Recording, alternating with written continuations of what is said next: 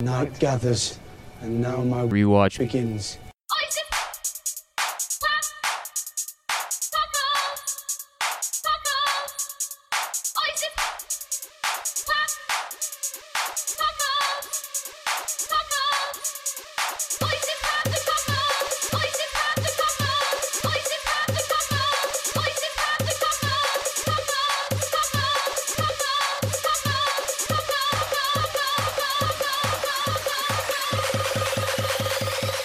Welcome back to Oysters, Clams, and Cockles, the number one Game of Thrones podcast in the realm for people who party like Tyrion and slay like Daenerys, brought to you by Grand X Media. I am Ross Boland, here at the home of Grand X Media in Austin, Texas, with Barrett Dudley. Hello. Hello, sir. Good afternoon to each and every one of you. Indeed. This is the Night's Rewatch. We're doing a podcast for every episode of Game of Thrones, starting with Season 1, Episode 1, leading up to the final season of our favorite show, so we can all be as prepared as possible. Take the black and join us. As a member of the Clam Fam, and as a brother or sister in the Night's Rewatch, you are capable of invoking Sumai on Man Outfitters and getting 15% off your entire order if you spend $150 or more, with free shipping included always. So hit manoutfitters.com now. All you have to do is type in the code SUMAI, S-U-M-A-I, at checkout, and you get that big-time discount so you can stock up on fresh threads for spring and summer and save money while you do it. Which is great, isn't it, Barrett? It is very nice. As I usually say, I like to go to the Man Outfitters app, tap the new button on the bottom, little blue dot whenever there's anything new. Mm-hmm. And that's where I like to cruise for clothes. Sometimes clothes cruising. Sometimes you're cruising for chicks. Sometimes you're cruising for good times. Sometimes you're cruising for clothes, right? Sometimes you're like Oberyn and you're cruising for any member of any sex. You're cruising for anything at all. Just anything with a hole. Yeah, exactly. You don't want to miss out on half the world's pleasures. You don't. You really don't. That's why you go to manoutfitters.com. Yeah, where there are all the world's clothing pleasures. Indeed. Yeah, spring is here. Summer is coming. We got great swim trunks, Hawaiians, t-shirts, hats, watches, socks, shoes. We find the best brands in the world and get their best products and put them in one place, so you don't have to do so much shopping. Shopping's hard.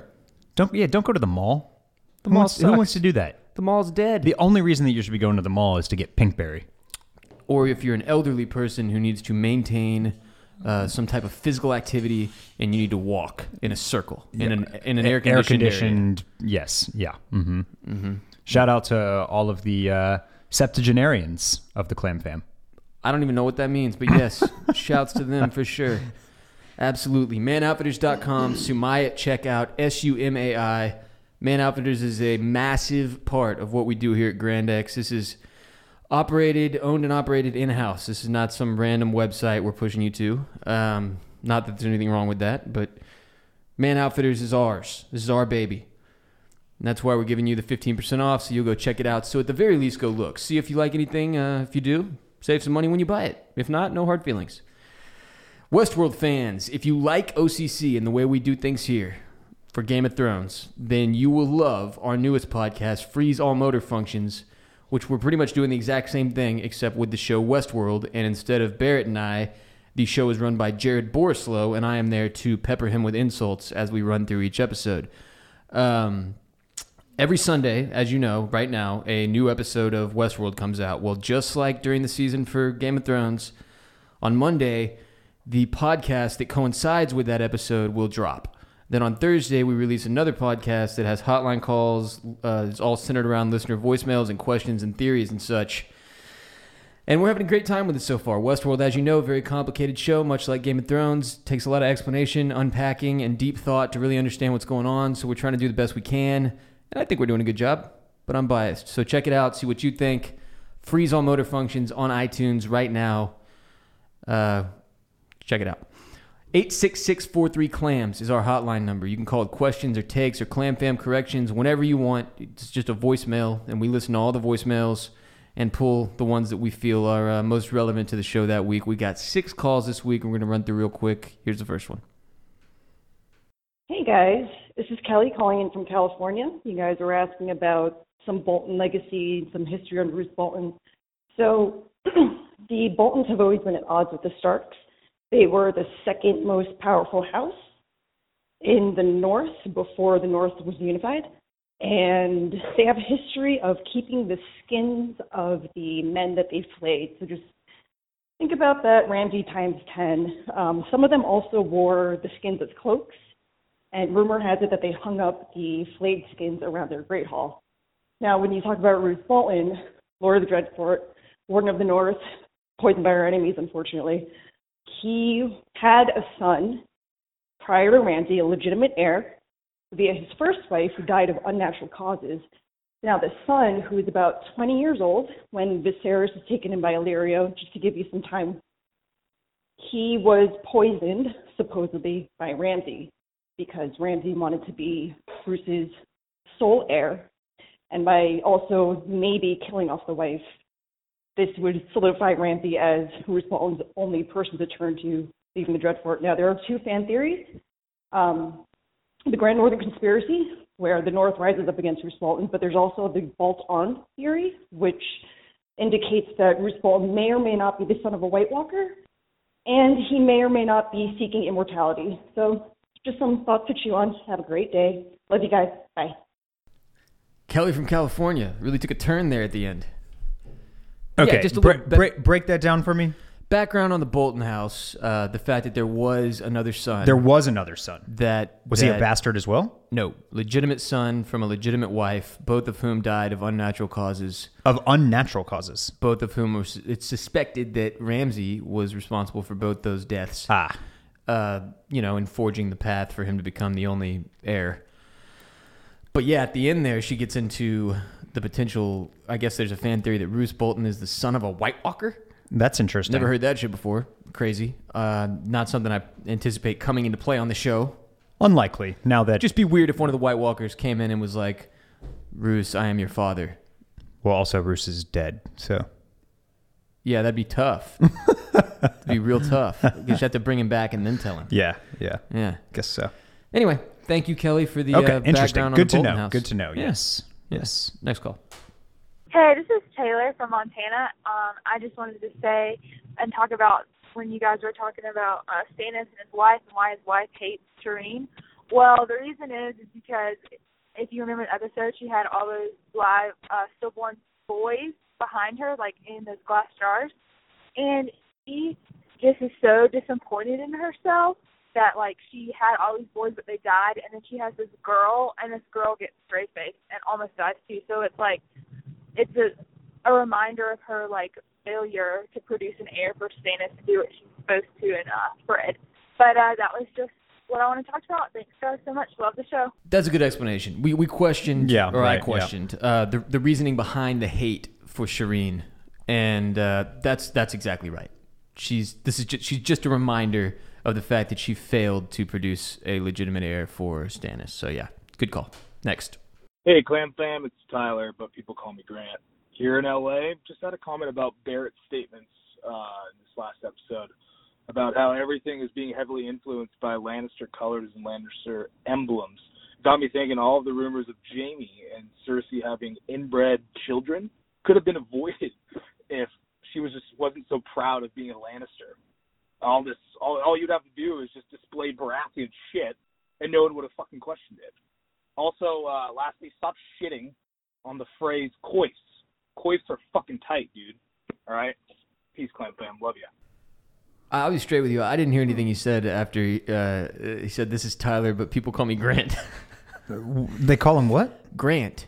Grant. That's a guy named Grant who just wanted to say, "This is Tyler," because we're the number one podcast in the world for Tylers. For Tylers. Yeah. So we're big in the Tyler community. Everybody knows that about us. I thought that he said his name was Tyler, but people called him Granite. I thought he had like a cool nickname based on the rock from it, the rock type of granite. Yeah. But I think you're right. As you are closer to the speaker and can hear better. Yeah. Well, for whatever reason, we're at this table, and it's like the most awkward. Barrett chose to sit at the opposite end. Because I feel like if I sit at this one where I'm sitting next to you, then I'm looking over to my side, and then I'm not talking into the microphone as much. It's like sitting at a booth on a date on the same side with the girl. Yeah, so that would have been weird too. Okay, so he said, the Lannisters just really lean into the They're like, no, we're totally not fucking brothers and sisters, but no Baratheon sigils or but colors let's anywhere, get rid please. of all the Baratheon stuff now that the one Baratheon is gone. And then I think he was trying to defend the phrase choice of headwear. Yeah, he likes their hats, which there is no defense for. So I can't go follow back to you. go back to your shanty and wear your little stupid hat. Yeah. Also, from now on, my name is Ross, or my name is Tyler, but people call me Ross. So just keep that in mind henceforth. Hey guys, my name is Steve. I'm calling from Green Bay, Wisconsin. So I'm calling for a couple reasons. One, I kind of have a clam fam correction of a clam fam correction. So a couple weeks back, somebody called in saying their name was Tyler, and her voice sounded rather girly. She was doing a grammatical correction saying she's a teacher. Well, she played you guys. That is my wife, and her name is Stephanie. She got on the air probably because, you guys love Tyler. So that's one thing. So kind of a correction. Part two of my call is I wanted to let you guys know that, you were talking about this wedding thing. My wife, Stephanie, not Tyler, we got married at Lambeau Field, actually, and we did part of that ceremony. She actually had a custom cloak made for her and that ceremony. So we did a cloaking ceremony, we did a hand fasting ceremony, and we even spoke the words. He is, he is mine, she is, that whole bit. So we did the whole thing, and that was, we did a very pop culture-y reference wedding. Heck, our dog's name is even Gimli from Lord of the Rings. Anyway, love you guys. Love the show. Keep it up.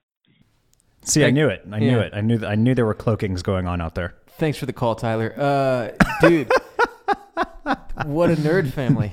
You got to respect that. They got married at Lambeau Field, which this Packers fans are a whole nother level of human. But to do a Game of Thrones centric wedding at Lambeau is next level. That's next, yeah. Also, I wonder, to get married at Lambeau, do you have to wait 6 generations on a waiting list just like you do to get season tickets? That's probably. It's probably that these nerds, they didn't even want to get married at Lambeau. It's just their great-great-great-grandfather had them on the waiting list, and it came up. They're like, fuck it, we might as well. I'm just picturing on every Saturday in the spring, they just divide the stadium into quarters. Right. Or maybe even eighths. Right. And there's just 8 weddings going on at one time at Lambeau Field. And they're all Game of Thrones themed. And most of them are Game of Thrones There's themed. cloakings and the ones that aren't are Lord of the Rings themed. Yeah. Well, hey, very much appreciate your participation, Tyler and Tyler, for calling in. Wish you the best in your marriage, and that's one of the coolest calls we've ever gotten. I'm really taken aback here. Next call. What up, guys? This is Scott from Phoenix. I've got a question. We talk a lot about trash houses. So who is worse, the Greyjoys or the Freys? Anyway, keep it up. Love what you guys are doing. Ross, RBP, gang, backdoor cover, freeze-all motor functions. Keep it up. I love when callers plug our other shows. It's the best. Man, that is tough. Between the Freys and the doofus. What was the other one? Greyjoys and Freys. Who's the more trash house? I'm gonna go out on a limb here. I think the Greyjoys are the most trash house. I completely agree. The Freys, even though they cheated and squirmed their way into it, have at least executed a plan, pun intended. Yeah, at least they're in the fucking game. And are making some moves for themselves. Right. However slimy they may be. Slimy and big and nitwits they may be. Meanwhile, the Greyjoys, not only is their entire way of life just terrible, straight garbage and terrible. Just terrible. Yeah. They have turned down opportunities in deals like the ones the Freys accepted. Right. And instead have just kept, tripping over their dicks nonstop. They're just trying to pay the iron price out there. Yeah, just doing nothing good. Nothing good. Yeah, I mean, say what you will about the Freys, but at least they've got one guy as the head of the house living the high life with all these young wives, and at least one person is enjoying themselves, evil as he may be. The Greyjoys have no one enjoying themselves. They're all miserable. They all suck. Their lives all suck. Their island sucks. Their clothes suck. I guess To be fair, we do eventually get introduced to a Greyjoy who has some fun and enjoys himself, but that hasn't happened yet. Right. Yeah. All in all, my least favorite house in the show, all things considered, is definitely the Greyjoys. They're the most trash house. Yeah. I'm with you. Cool. All right, Barrett, that's all the hotline calls. Tell us a little bit about the progress on the shirt that was promised. Yes, there is progress being made on the shirt that was promised. Grand X podcasts are as transparent as possible. They're well known for this. We're the most transparent podcast network. Everybody's been saying it. Out there. Everybody's been talking about it. Everybody's been saying it. Look, we only have a few designers here, and our Rowdy Gentleman Spring 2019 stuff is all due to our various suppliers, vendors, printers, etc. right now. It's crunch time, baby. And they are grinding their asses off on that. So the shirt and the design, which I did post a little preview of on my Instagram story. I saw it. It's looking very good. Yeah, the design is in the works. We are close. But I'm going to stop saying that it's imminent because you don't know. Because I don't actually know. And we want to make sure we could have just slapped something on a shirt and said, "Here's the shirt." Right. But I wasn't convinced that it was good enough for you guys. We're trying to make it great. We want it to be like a dope shirt that you will want to buy and wear. So just bear with us. Be patient. Yeah. The shirt that was promised is coming. Barrett's got the designers on it. But again, this is, it's a workload thing. We're an actual company with other priorities and shit. And unfortunate as that may be for us, the point is we're getting it. It's just a matter of when. And you know what? For the time being, that's the last update you're going to get till it's available. So just, unless you follow Barrett on Instagram and he feels like maybe throwing up another iteration or something, I don't know. But yeah, the shirt that was promised will be here eventually. When it is, we'll announce it. And I get it. Tom Petty said it best. The waiting is the hardest part, but anticipation can also be half the fun. So, ooh, sexy. All right, let's get into it. Season 4, Episode 3, Breaker of Chains, written by Benioff and Weiss and directed by Alex Graves. This episode starts right where the last one left off. In King's Landing, zoomed in on a dead Joffrey's face, while Cersei goes berserk, blaming Tyrion. Then everyone's freaking out, trying to find Sansa, who has just been whisked away by Ser Dantos, the alcoholic fool. Tywin is yelling for them to bar the city gates. No one leaves the capital. No one. And we finally see this escape scene play out with Dantos and Sansa, where he takes her on a little canoe, he paddles her out to his ship through a bunch of fog and whatnot. Yes, all of a sudden, we are on the set of Pirates of the Caribbean. Pretty much. Yeah, and we go out there and everything changes. It's all dark and smoky and blue and gray. We've never seen this type of weather before. And there's about to be some ghost skeleton pirates swabbing the deck real soon here. Yeah. And so they're met by none other than Littlefinger. Turns out Littlefinger, part of the Sansa escape plan still. So, of course, being Littlefinger, he kills Dantos with a crossbow right where he has two of his men. Killed Dantos with a crossbow through the face and the chest, as he puts it, because he was a drunk fool and I don't trust drunk fools. Kind of fucked up just to use the alcoholic Dantos for his own purposes and then execute him. Also kind of careless the whole way this thing unfolds. Littlefinger explains to Sansa that Dantos only did everything that he did because he was following Littlefinger's orders, right? Right. Every one of them, that he did it all for gold. As if that somehow makes Dantos's kindness to Sansa null and void and credited entirely to Littlefinger. That's basically the argument he's making. Yeah. Look, all the nice things that guy did, he only did them because I told him to. He really did it for gold. I'm the nice guy. Yeah. Which is just a weird argument to make. Yeah, and meanwhile, I gotta note that I think this is the most slithery and foreign Littlefinger's accent has ever sounded. We got a lot of people that hit us up on Twitter being like, "What the hell? His voice is so bad in this episode." Yeah, this gets talked about quite a bit, I think. But this was one where it was very clear. I was like, "Why is he talking like that?" Yeah. It's funny because I don't remember ever taking that much issue with his voice in the past, but during the night's rewatch, I'm constantly analyzing why he's talking the way he's fucking talking. Well, it's just weird because it's almost as if they go on off season and he forgets what accent he used in the previous season, and then he comes back and he's like, "Okay, wait, It's a slightly how was I modified doing it? Oh no, yeah, think that's it. Close enough. Whatever. He comes off as kind of like almost as if Littlefinger is drunk in this scene, kind of. He's like super sleazy. Yeah, very so sleazy in this one, yeah. But it really says a lot about him that he would make the argument that he, as the puppet master, being motivated by something purer and bigger than just gold, being motivated by power, is somehow more noble or better. Yeah, it's a load of shit. Yeah, the guy's a fucking nut. So then he smashes Sansa's necklace to prove to her that he's behind all of this, that the necklace is folly, that it's fake, whatever. And he just kind of tosses it down into the boat with Dantos.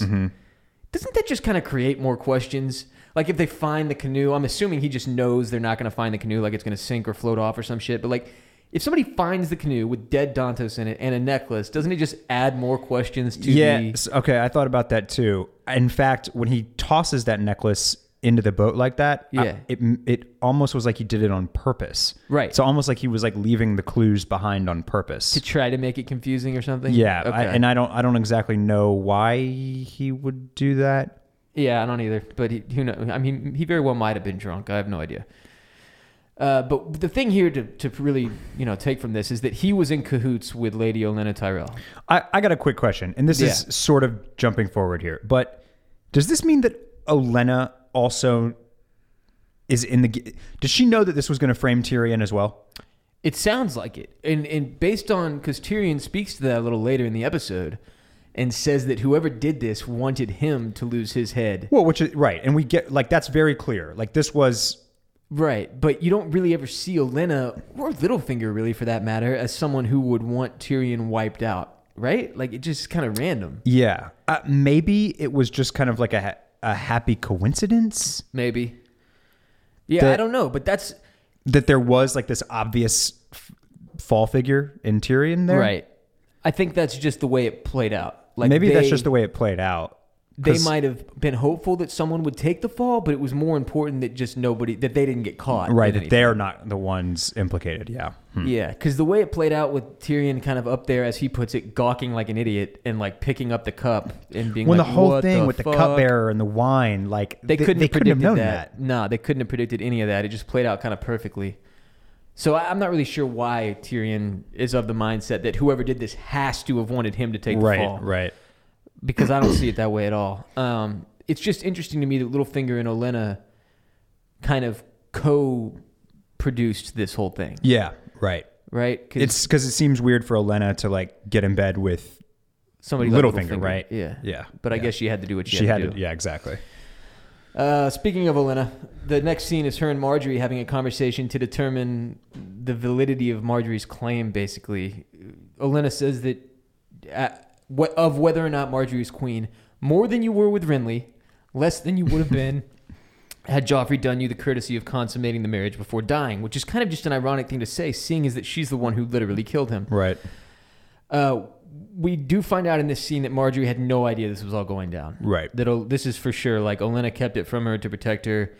Also important to note, my grandma looks a lot like Lady Olenna, which has never hit me before. And during watching this episode, I was like, they have the exact same face. And it is maybe part of the reason I love Lady Olenna so much. But we also get a golden line from Marjorie. One of my husbands preferred the company of men and was stabbed through the heart. Another was happiest torturing animals and was poisoned at our wedding feast. I must be cursed, which is...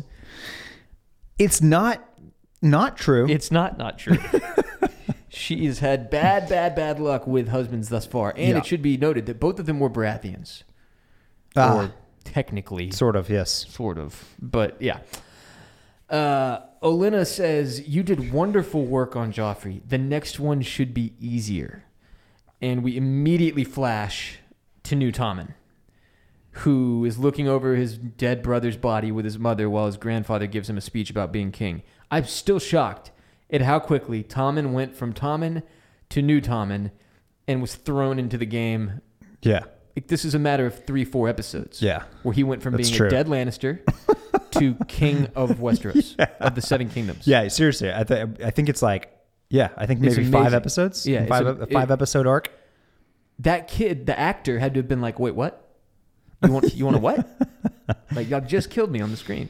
Yo, inside the episode after this, one of the either Weiss or Benioff or Weiss, they keep calling him Tommen. One of them keeps calling him Tommen. It's really weird. See, everybody pronounces the names wrong. Tommen, and then the other one calls Cersei Cersei. Cersei. I've always noticed that. That It's one really of them, weird. First of all, I can Aren't never you tell. on set? Don't you hear how everybody says these names? I can never Tommen, tell Cersei. which one is Benioff and which one is Weiss. I don't need. I to this day I don't know which is They which. are one person to me, and one of them has always said Cersei that way, Cersei, and I've always been like, "What the fuck?" And you know how many people call in to be like, "Ross, it's not Ruse, it's Roos or Roos, whatever." They always want to correct me. The fucking showrunners don't even know how to say all these names. People, yes. come on, give me a It's very fucking true. break. Give me All a I fucking know break. is one of them, the one that says Cersei, has the short buzzed hair, and then the one that says Tommen has the silver fox salt and pepper hair and is married to Amanda Peet. But I don't know which is which. I think Benioff is Silver Fox. It's married to Amanda Peet. Okay. Yeah, and then Weiss is the other one who says Cersei, I believe. That one's Benioff. Yeah, okay. Benioff says Tommen. They're the same person. Anyway, so this whole scene is Tywin basically taking new Tommen immediately under his wing. Yeah. To try to teach him the best quality of being king. They talk about perhaps holiness is the best quality, perhaps being just or strong, and then finally they come to wisdom. A wise king knows what he knows and what he doesn't. And that's where you see the whole scene is just playing out for Tywin to be able to get this kid under his thumb. Right. He doesn't really give a shit if the kid learns. Basically, the very first thing that he says to him is, "You need to listen to me forever." Right. He just puts it in a way that's clever enough so that it's not so obvious. It is clever, and I mean, you gotta love how he just thrashes Joffrey right in front of 2 dead feet Joffrey away. and his mom's. I love Cersei's expression this entire time because she's like so traumatized and she's just blankly staring at Joffrey's corpse while her dad bashes him. Yeah. It's pretty incredible.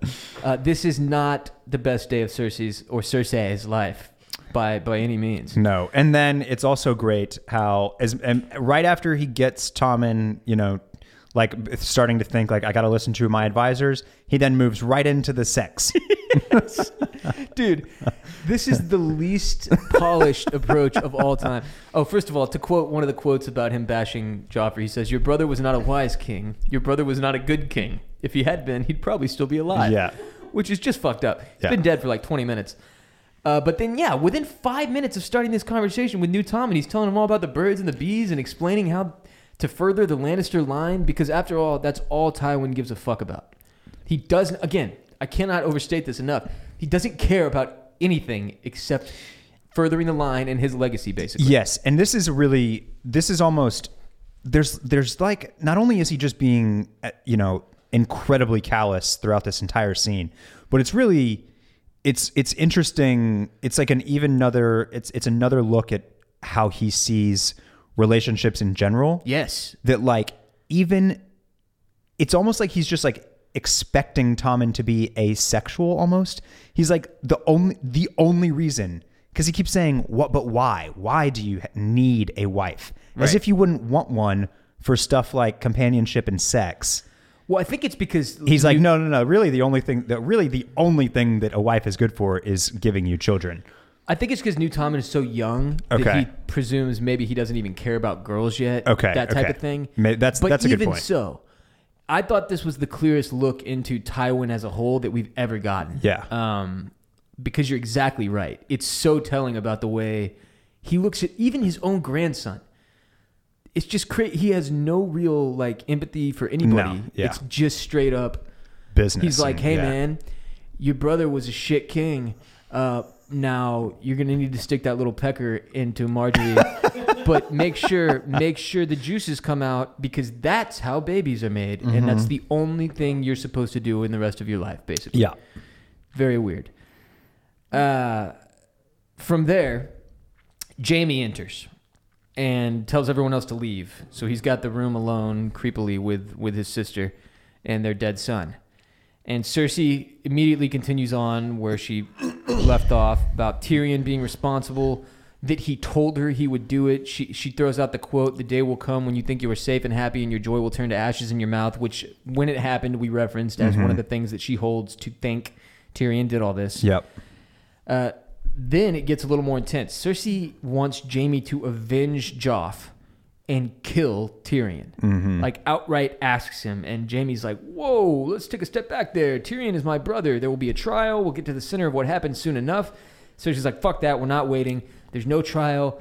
He'll squirm his way to freedom given the chance. She wants him dead now. And Jaime, I guess, sees that as a window of opportunity for sex and is like, you know what? Fuck it. I'm just going to rape her.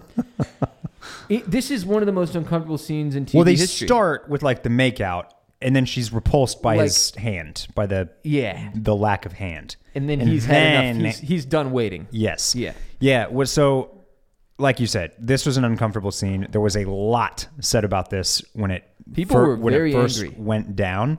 And I actually never went back. I don't think I really went back and like rewatched it very closely, like when that was all going down. So I was like kind of, I was watching this time, and yeah, this is an aggressive scene. It is definitely a rape. It certainly is, but here's the thing you have to remember. This is a television show. So the outrage is kind of wasted on me. You know what I mean? It's sure. Come on. Like, it's not real, people. But also, your point is a good one. Like Taylor, sitting next to me watching the episode, my female wife, was like, well, no, it's not real. Like, is it? And then as we watched it, she was like, oh, yeah, okay. Yeah. That's kind of exactly how I went into it, because like based on my first viewing, I was like, well, she's kind of into it, like, right? Like, doesn't she kind of kiss? But no. She keeps saying, stop it, and it's not right. Right, yeah, exactly. And he keeps saying, I don't care. Yeah. That's what... And no, I'm with you. Like, I'm not like, this is a part of the story. Right. Therefore... I mean, you can be outraged or whatever if you want to, but it's a story. But it's just part of the story, and it happens. And you're not supposed to watch this scene and go, yeah. Right. You're supposed to watch it and be like, God damn, these people are messed up. Yeah, exactly. And like, that's my next note, is that this is kind of an interesting moment in the arc of Jaime in general. Very interesting. Because he's kind of like on the road with Brienne. He's kind of like taking 2 steps forward or a step forward, and here he just takes 2 back for sure. Yeah, it's interesting. It really kind of, the death of Joffrey temporarily broke Jaime, because he returns to like the arc of becoming a better guy. Right, but exactly. For this scene, this is as bad as we ever see him. Exactly. He's raping his own sister. Yeah. This is one of the worst things we see anybody do in the show. Yeah. And it'll be interesting to see how this affects their relationship going forward, Jaime and Cersei, because as we know, they have a very complicated relationship. Mm-hmm. They're kind of estranged at the moment. Now he has committed this heinous act. And we do get to a point eventually in season 7 where Cersei's basically like, it's just me now. Yeah. Like, I don't give a fuck about you. Right. So, something to keep an eye on. Over on the road to the Eyrie with Arya and the Hound says he might book passage and travel across the narrow sea to fight as a sellsword after he gets Arya to the Eyrie. They're kind of talking about, like, what are we going to do when we're done here? Yeah. And Arya says she'd like to go to Bravos. Yeah. She says she has friends there. It's just interesting, the Hound saying he might go across the narrow sea and fight as a sellsword. Like, it makes you wonder if that had actually played out. Right, if that had... Would he have somehow ended up in Khaleesi's service anyway? He could have. He could have. Yeah. That's probably what he's best suited for. This scene was noteworthy to me because it's like... Arya seems to... She is compartmentalized or moved on from what just recently happened, right? Basically. She's in, like, not that bad of spirits... And in fact, they have like the most quippy little back and forth that we've maybe have seen yet. Yeah. Like the most bantery. The line about where he just tells her, "Oh, just point out the next map shop you see, and we'll stop." Yeah. Like, they're like making really, jokes and shit. Yeah, it's really funny. But yeah, this and their little story in this episode is very back and forth and witty and kind of funny at times. So. It's easy to look past, but I think you just made a really good point. It's something I hadn't really thought of either, and it's that Arya is seemingly unaffected by the fact that she just, again, saw something or was right outside of seeing something horrific happen to her family, like her mother and brother were just murdered. And she's kind of already back to normal. Yeah, I mean, I think it's just part of her development. It's just like... it just steals her, like it instead of wallowing in it, she is hardened by it. She uses it as fuel. Yeah, and I mean, it's something to keep in mind because later down the road, you're like, damn, Arya is an angry little fucker. Well, that's why. She's suppressing all of this shit and then letting it out in these little violent, bursts. Anyway, a man and his daughter, while the Hound and Arya are talking, come by on a cart. And Arya tells them that this is her father who fought for House Tully and they lost their mother in a fire to kind of try to explain the burns on his face and shit. And the man is like, okay, well, if you're part of House Tully, you're free to come sup and sleep on our land. And they're like, well, shit, we're fucking starving. So we are totally down for that. So they hit this dude's house up with him and his son, or daughter. Is it a daughter? Daughter. Sally. But first, before they eat, Sally girl. Gotta say a prayer. To all 7 of the fuckers. This prayer is a long one. Yeah. And they are starving. And he's like, you have to do all 7 of the fuckers. Then they eventually do eat. Or some form. It's like basically like watching a pig eat slop. Both of them are just dumping this bowl of brown. I assume that's what brown looks like. Into their faces. Bowl of brown. Oh, bowl of brown. It's rabbit stew. So not a bowl delicious of brown. rabbit stew. Delicious rabbit stew. Yeah, their host brings up again.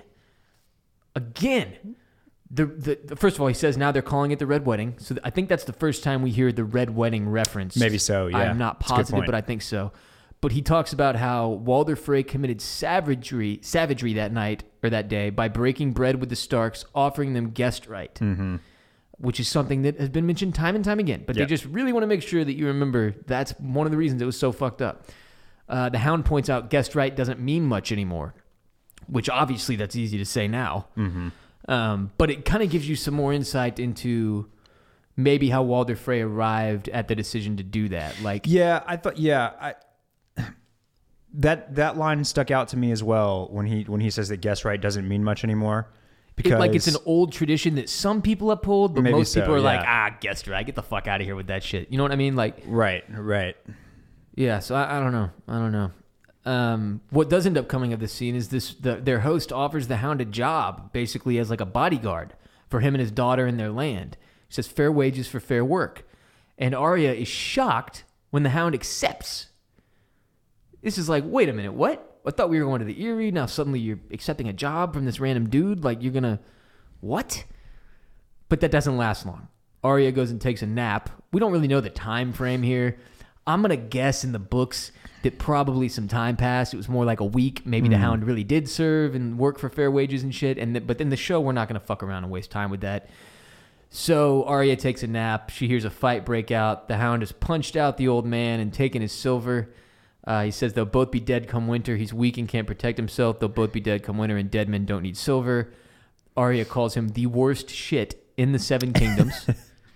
The Hound says, there's plenty worse than me. I just understand the way things are. How many Starks they got to behead before you figure it out? Which is a really good question and probably something she takes to heart. I noticed this is a step forward for the Hound. He doesn't murder anyone. Yeah. He just punches him in the head and takes his shit. Right. But they do end up dead. Yeah. Both these people. And the Hound has to see it. He has to see what he left there.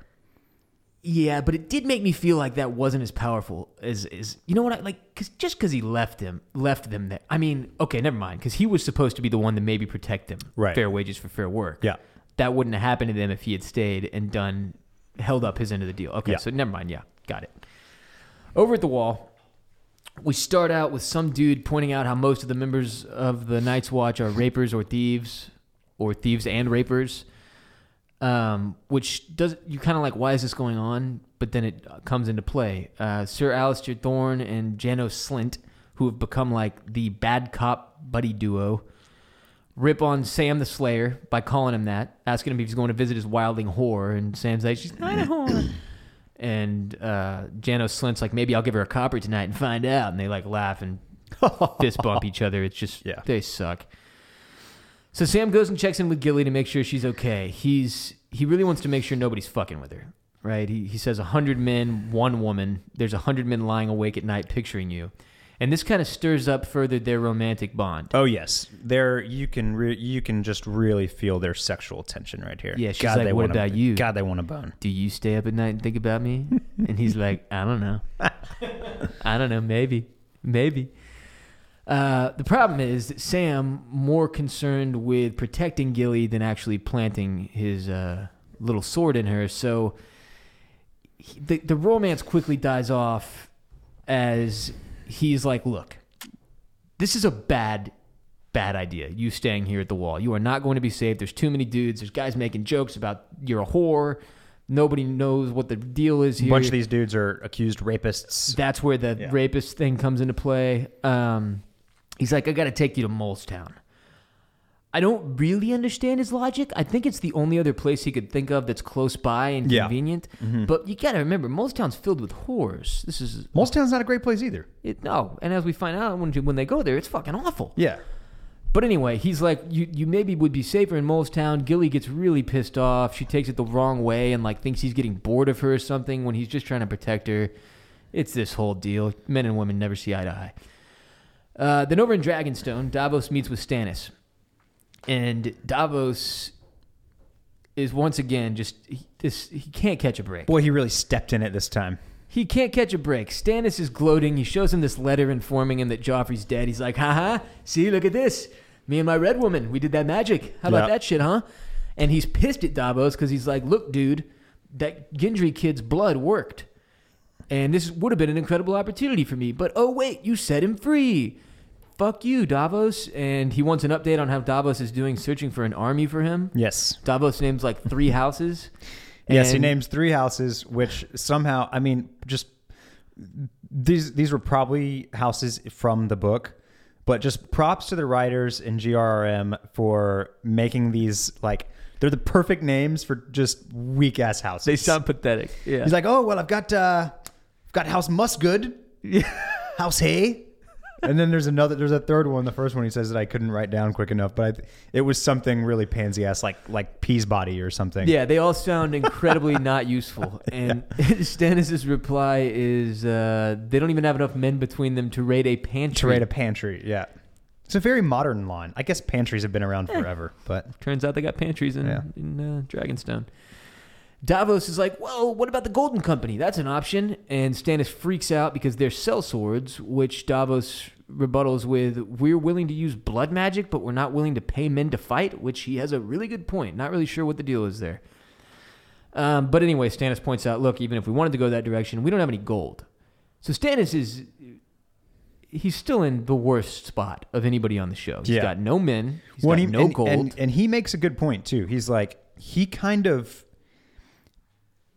the only reason that he really even has a claim right now is because he made a claim and he's fighting for the claim. Yeah. Like, it's kind of over for him already. If he doesn't except for the fact that he is still out there making this claim and fighting for the claim. Right. So if he doesn't continue fighting, it's really over. Exactly. If he doesn't act, if he doesn't make any movement forward on this claim, it's just going. I mean, it's going away. It's kind of like when you're a celebrity. If you got to stay in the news to maintain your fame. Yeah. And Stannis, if he doesn't do something to stay in the news soon, people are going to forget he's even out there. Yeah. And this is another, I think, point in time where like it's maybe helpful to remember exactly how many years have passed. Like, we're going on years 2, 3, 4 here. Right. Like, Joffrey's been king for a minute now.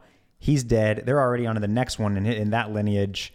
Like, I mean, you can make the argument Stannis got one good fight in which he was completely obliterated. Yeah. Robb's dead. That threat's gone. Like, you know. He's just sitting out there at Dragonstone. Yeah, with you're really gold, not. You got nothing. Men. Yeah. He tells Davos, I'm running out of time, Sir Davos, which means you're running out of time, which is kind of a shit threat. I get it. I get that he's upset with Davos. He continues to blame his failures on Davos, but Davos doesn't really have anything to lose. You know, I don't know. I don't really get it. Anyway, Davos goes down, meets with Shireen, Stannis' daughter, and continues to learn how to read. Another very good back and forth here. It almost felt like it was almost like a Gilmore Girls scene. It was so quick and fast paced. You got to give Shireen a lot of credit. That little actress. Yeah, she's great. She's little used in the show up to this point, but it is a very good scene. And she's very much her father's daughter. She's belittling Davos like at the same pace that Stannis did. Mm-hmm. And Davos is like, fucking Baratheons, man, just beating my ass. Get off my back. He's taking it on the chin left and right. Then he tries to explain the difference between pirates and smugglers to Shireen, and it causes him to have this epiphany. And he's like, quick, I need you, Shireen, to write this letter to the offices of the Iron Bank of Bravos from Stannis Baratheon, the one true king of Westeros. So once again, Davos is meddling. He's taking a gamble. We're not exactly sure what he's doing yet, but he's very clearly making a move here, doing something he's not supposed to be doing in Stannis' name. Stannis is probably going to be upset about it very soon. I'm sure we will see next episode. Back at the wall, back north, Sam takes Gilly to Molestown, where all the whores are, and it turns out that everyone in Molestown is insanely creepy, which shouldn't be that surprising. But he's going to dump Gilly off on these people so she can clean and cook and shit. And the madam of the particular house that he's in Molestown is like, I could find other work for Gilly. There'd be money. We'd give you a piece of it. Sam has the opportunity here to become Gilly's pimp. Yeah. Mm-hmm. And he's like, no other work. He's like very clear. But you can't think he felt great walking away from her here. No. And I don't think, I'm with Gilly here. He's not getting it. No, he's not doing a very good job. Because from her point of view, she has been safe through a lot worse than Castle Black because she's been there with Sam. Right. So at Castle Black, she's still there with Sam. That's who she trusts. That's he's basically missing that he's the one that's supposed to be protecting her now. Yeah. Which he gets later, thankfully. But at this point, he's completely lost. Don't go dump her in Molestown, which is basically an equally scary place where he's not even going to be there.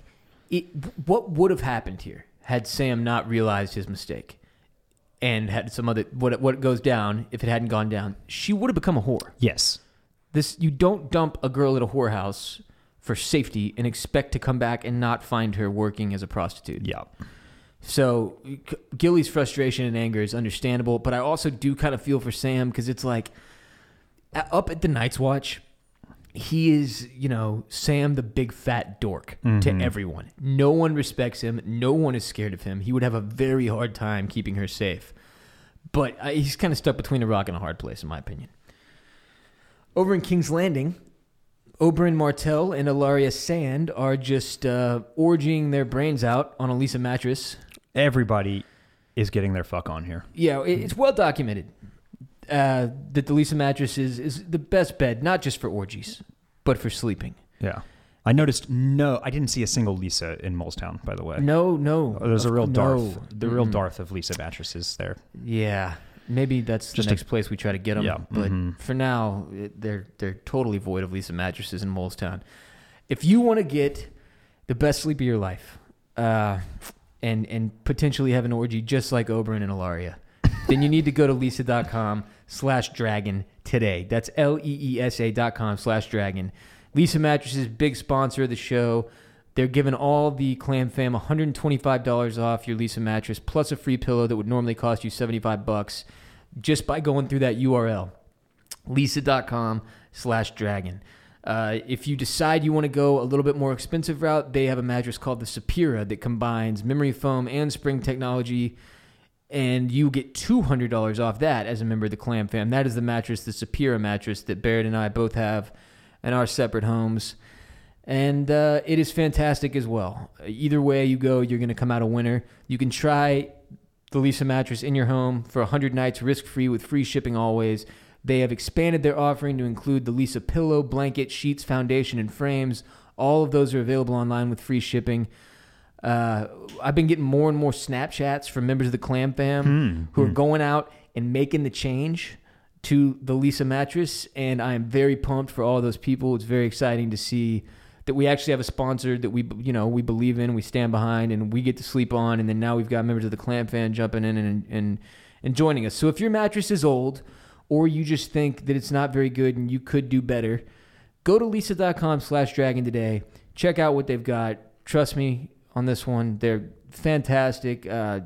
It's the best mattress I've ever had, and I'm thoroughly enjoying it every single night.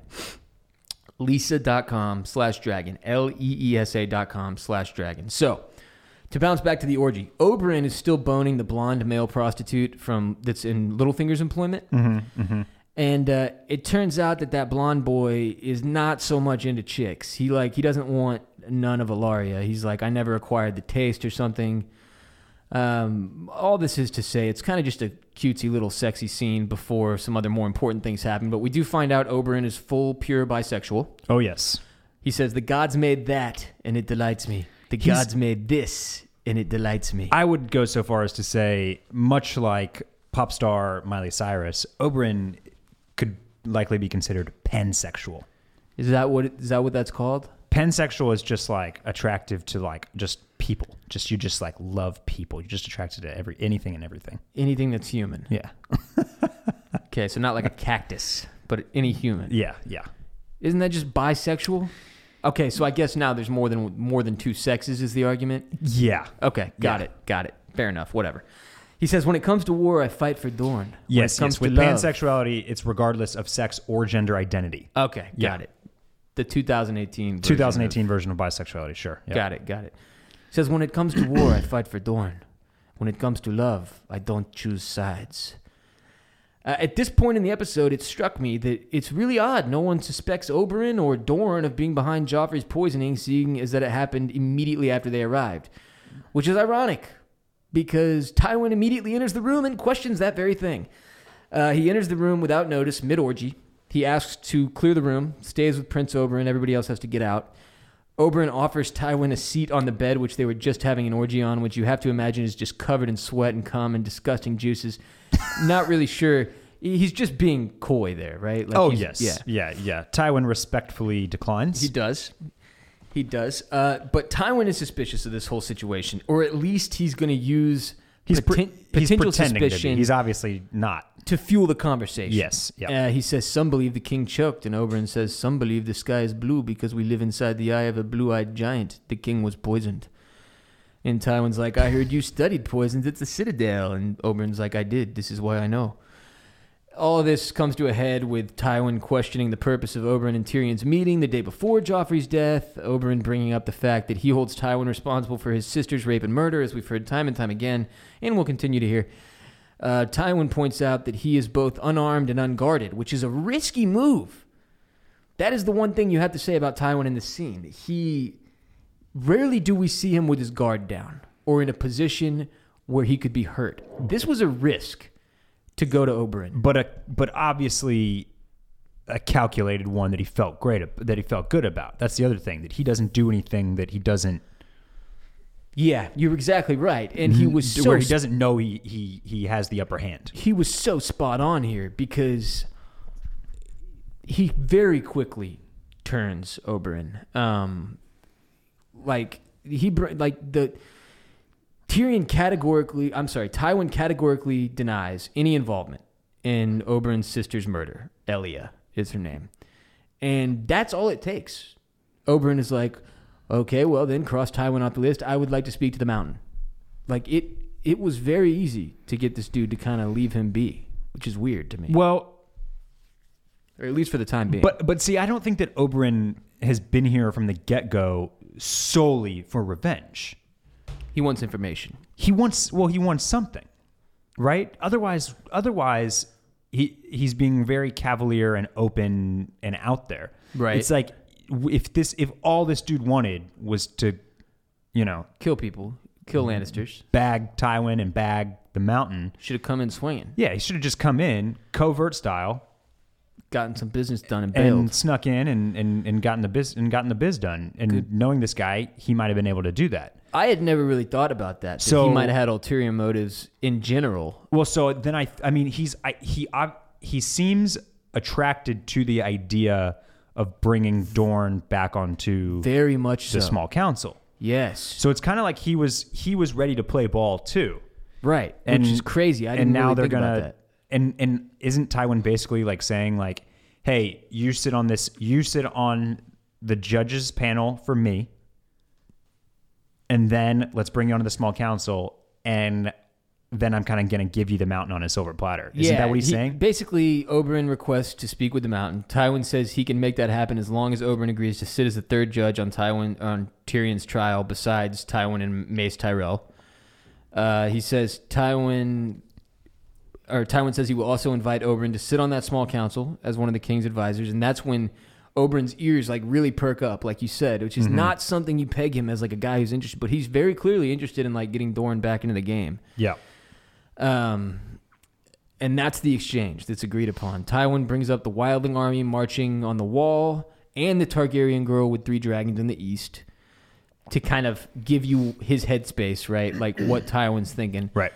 And he says, you help me serve justice to the king's assassin, and I will help you serve justice to Elias. So, really surprising turn of events there for me. Like, even in a rewatch, I've seen this, and I didn't remember the way it unfolded. I didn't quite remember this either, yeah. And it's pretty wild. Mm-hmm. Well, it's very easy to forget based on what happens in the second half of this season. Right.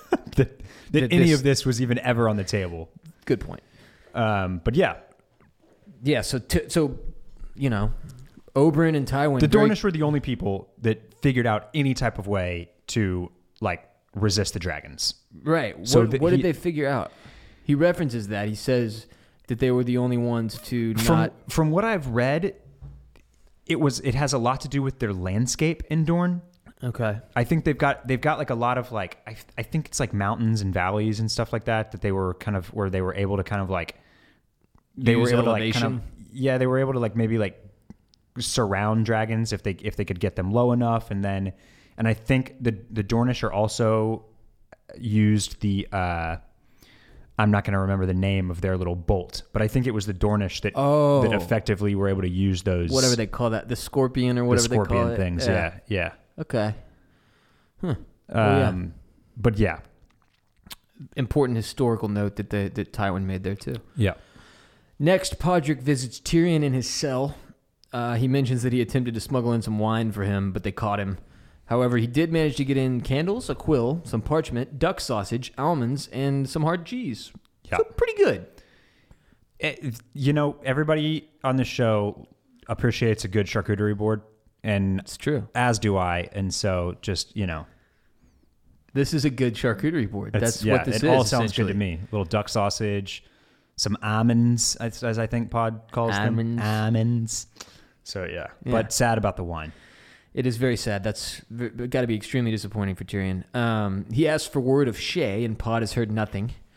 He then informs Tyrion that he is to stand trial in a fortnight for murdering the king. And Tyrion, just as a point, says, I would like to think that if I were arranging a royal assassination, I would do it in such a way that I wouldn't be standing there gawking like a fool when the king died. And we had already made reference to that. But Podrick also informs Tyrion that the 3 judges that will be presiding over his trial are his dad, Mace, and Oberyn. Oberyn is a surprising one to Tyrion. Tyrion's like, you really got to hand it to my dad. Yep. That fucker. Then Pod needs a list of names from Tyrion of people he wants to stand witness for him at the trials. Tyrion's like, all right, fine. Sansa. Pod's like, well, she's gone. He's like, oh, that's unfortunate. What about Varys? He's like, actually, he's already been called as a witness for the queen. And he's like, God damn it, he can't really think of anybody else. He's like, well, at least I need to see Bronn. And they're like, oh, yeah, he's not allowed to see you because he's a known cutthroat and an associate of yours. He's also under investigation himself. And Tyrion's like, well, can I see my fucking brother, Jaime, please? And Pod's like, yeah, I'll ask. He's in a very bad spot here is the point. He himself, Tyrion, is still trying to figure out who is responsible for Joffrey's death. He suspects that maybe Joffrey was too difficult for Tywin to handle, and that Sweet Tommen will be much easier, kind of implying that perhaps Tywin had him taken out. He doesn't think Cersei would do it. He says, say what you will of Cersei, she loves her children. She is the only one I'm certain had nothing to do with this murder, which makes it unique as King's Landing murders go. Great line. Yes. But all in all, Tyrion's totally in the dark, both literally and figuratively. And before he leaves, Pod stops and turns around to inform Tyrion that a man whose face he didn't know asked Pod if he would testify against Tyrion in exchange for being made a knight, Sir Podrick Payne. They want him to tell the judges that Tyrion bought a poison called the Strangler. And at first it seems like Tyrion is like, dude, you need to do that. Go testify against me. Like, I will not have you dying on my behalf. But then he gives him an order to get the hell out of King's Landing. Yeah. Before it's too late. And he's like, Pod, this is farewell. Yeah, that I was a little confused too, because it does, at first he's like, no, you need to testify against me. Don't disobey these guys. But then it's like, then he's saying, no, if you already told these guys no, get the fuck out of here. Get out, because now you're in Because the danger. next step is not going to be so gentle. Right, yeah. Right. Yeah, Tyrion tells him there's never lived a more loyal squire. It's this very touching moment. I wanted to ask, because I don't recall, how long until they see each other again? Like, when are they reunited? I've got that too. I don't know. Because Pod goes with Brienne, correct? That's right.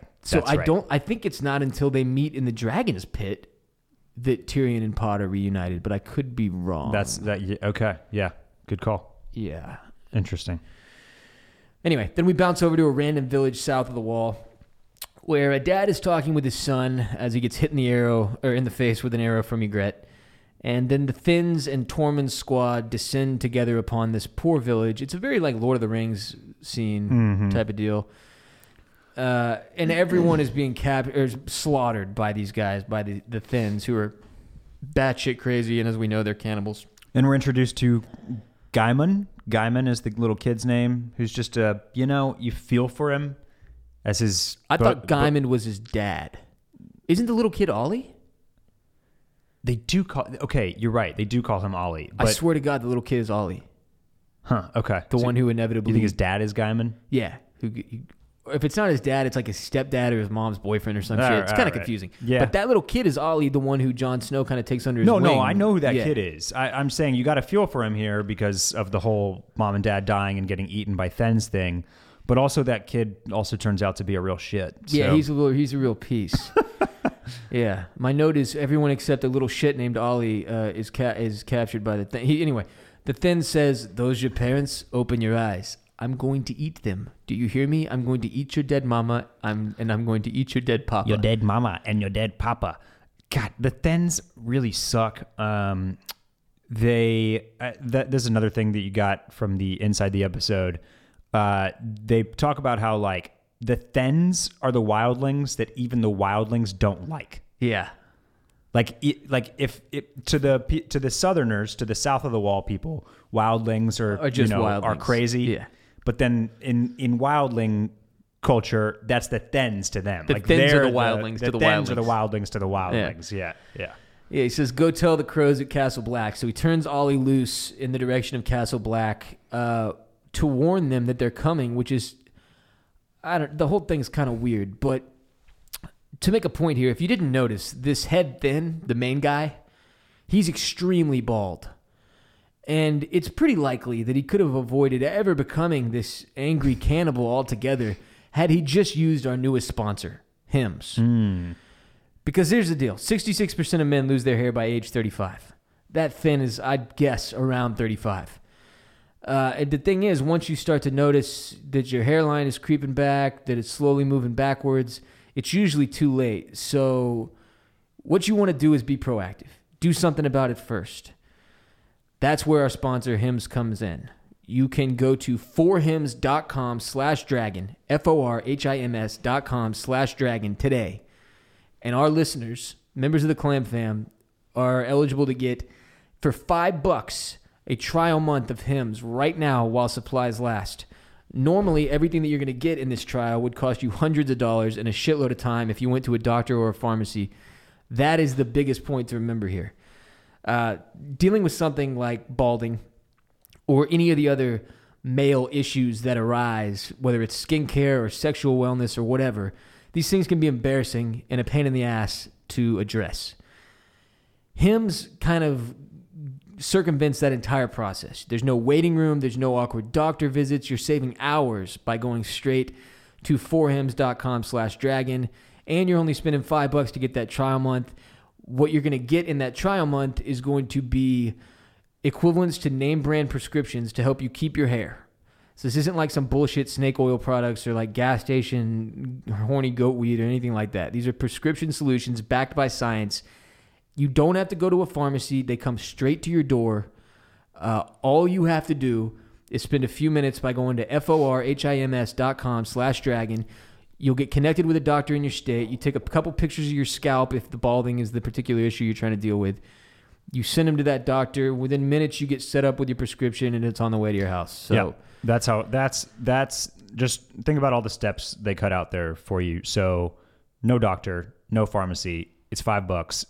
Come straight to your door. The whole kit and caboodle. You get the prescriptions. You get some you get some stuff that's over the counter type thing. I think you get some gummies. Some biotin gummies, maybe multivitamins, just everything, all the things. Yeah, it's a great deal. If you're having issues with hair loss or any of the other male issues that we mentioned, go to forhims.com/dragon today and get hooked up. Don't end up a thin. That's the main takeaway here. Over at the wall, Ollie has quickly made it there and told the Night's Watch what happened, and Alistair Thorne, acting Lord Commander, points out that the wildlings are just trying to draw them out. Thank God he's smart enough to at least realize that. That's the reasoning behind this Thin sending Ollie up to the wall. And just to see if they're stupid enough to come out, basically. Maester Aemon Targaryen points out that they have just over 100 men. This is important to remember because we're getting a figure here. But those 100 men include stewards and builders and him, who is bald and old as hell. So he's trying to get them to remember their first responsibility. We are the watchers on the wall, he says. Alistair Thorne makes a strange move of asking Jon Snow his opinion on the matter, and Jon says Mance Rayder is coming, and that if that force gets through Castle Black, they're going to roll through all of Westeros anyway, and all these people that they could potentially go protect here are going to die anyway, so they can't be running out like that. And Alistair Thorne agrees with Jon. They need to reinforce Castle Black and defend the wall. Just then, as that argument kind of settles, some Rangers return. It turns out it's Ed and Grin, and they're returning from Craster's Keep, where they were being held captive by the mutineers. And Carl, Crazy Carl's up there. Crazy Carl. It's Crazy Carl is at it again. God damn it, Crazy Carl. This shithead. We could have had those delicious Triscuit crackers together. Yeah. But anyway, I don't know how Ed and Grin got away from Craster's Keep. I completely forgot about this. I forgot about this entire storyline. It's a pretty impactful one. Yeah, I forgot that Ed and Gren were trapped at Craster's, and then they make it back, and that Crazy Carl and Crazy Carl and what's his face, the other one, the not quite as fat Sam, are up there. I know who you're talking about. Yeah, everybody knows who you're talking about. Not quite as fat. Facial hair, angrier, yes. Slightly less fat Sam. For some reason, I want to say his name is Raj, but I know it's not Raj. That's not it. But we can call him that. We can do whatever we want. Jon Snow is like, well, fuck that. We got to ride north and kill them all. And Alistair's like, dude, we just went over this. What are you talking about? We can't leave here. And Jon's like, no, it's not about that. I told the wildlings that we had 1,000 men at Castle Black alone. Well, Carl, Crazy Carl, he knows just as well as I do that is not true. And if Mance gets to these dudes at Craster's Keep before we do, we are fucked because Crazy Carl's going to tell Mance how many people we actually have up here, and they're going to unleash hell, and we're all going to die. So now it's a real problem. They do have to go north and stop Crazy Carl before Mance reaches him. Which is good because I'm looking forward to seeing Craster's Keep again. Me too. It's a lovely place. Across the Narrow Sea, Dany and her forces approach a new slave city, Marine, which is the one they end up hanging at for a while that we confused earlier.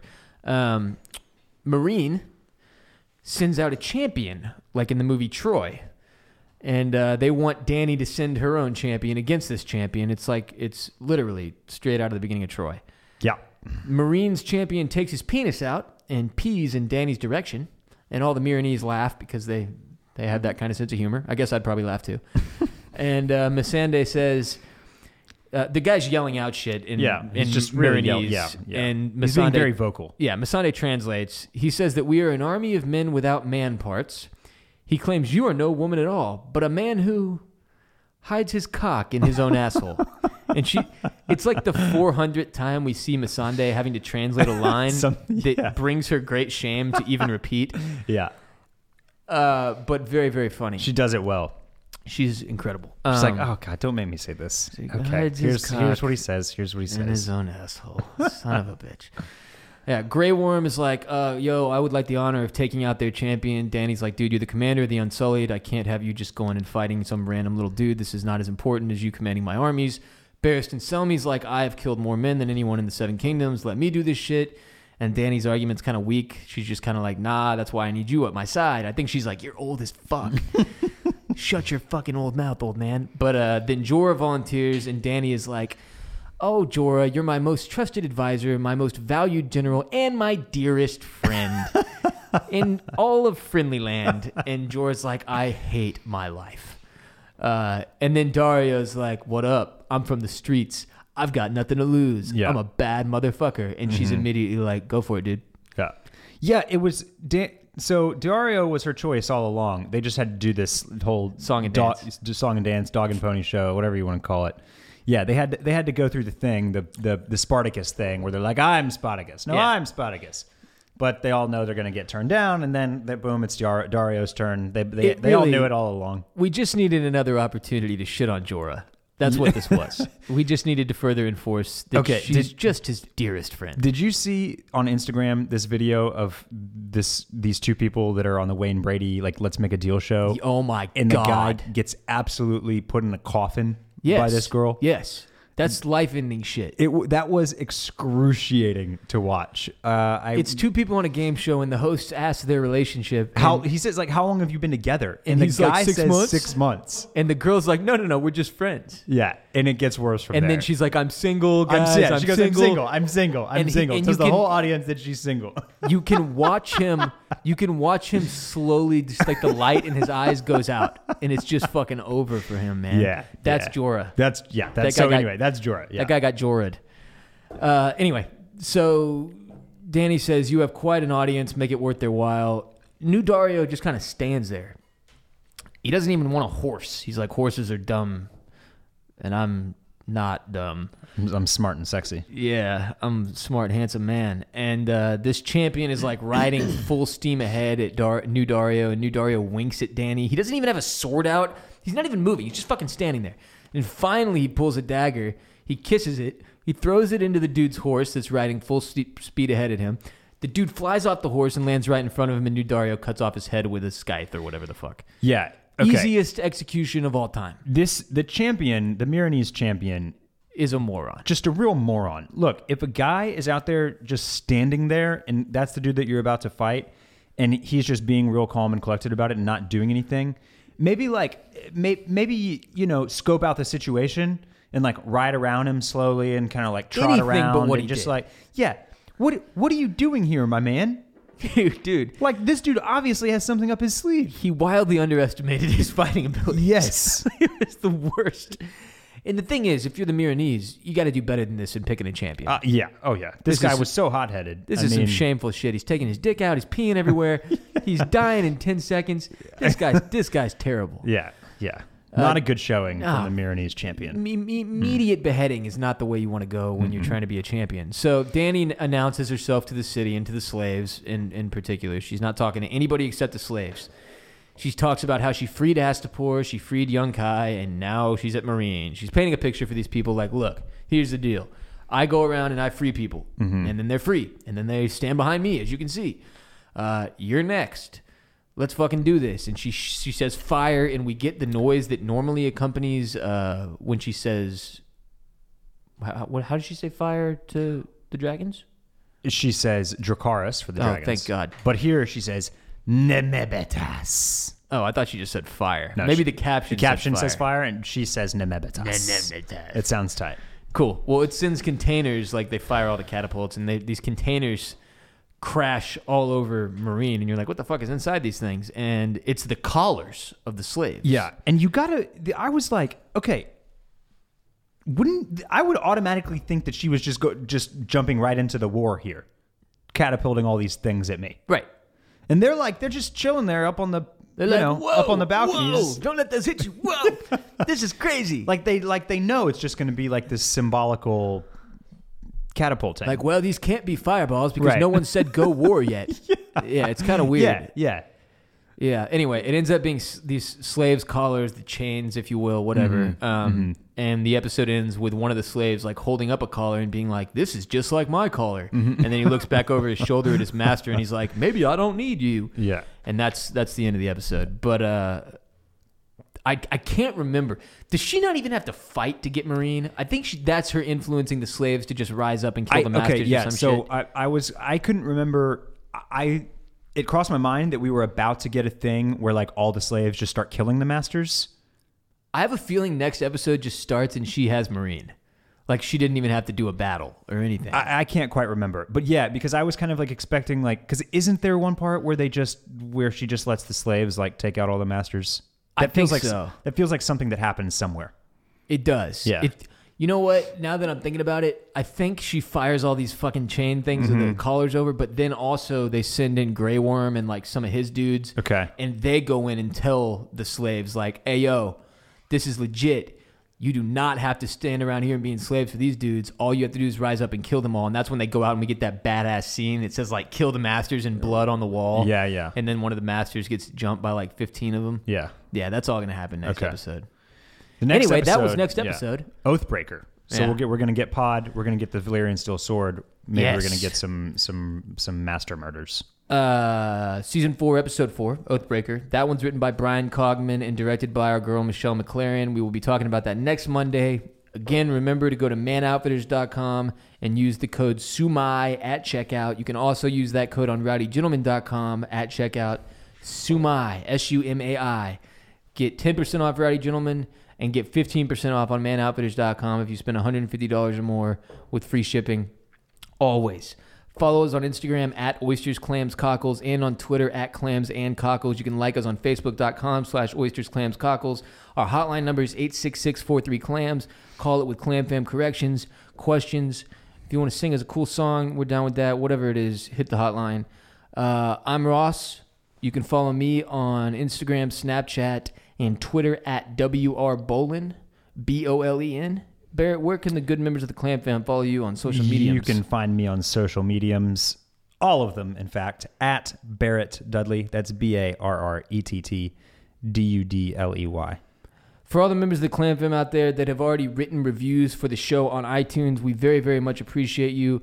This is part of the oath you took, all right? When you join the Night's Rewatch, when you become a man or woman of the Night's Rewatch, part of your oath that you have to uphold is leaving a review for the show. So please, today, if you have not already, go to iTunes, .com, but go to iTunes, the app.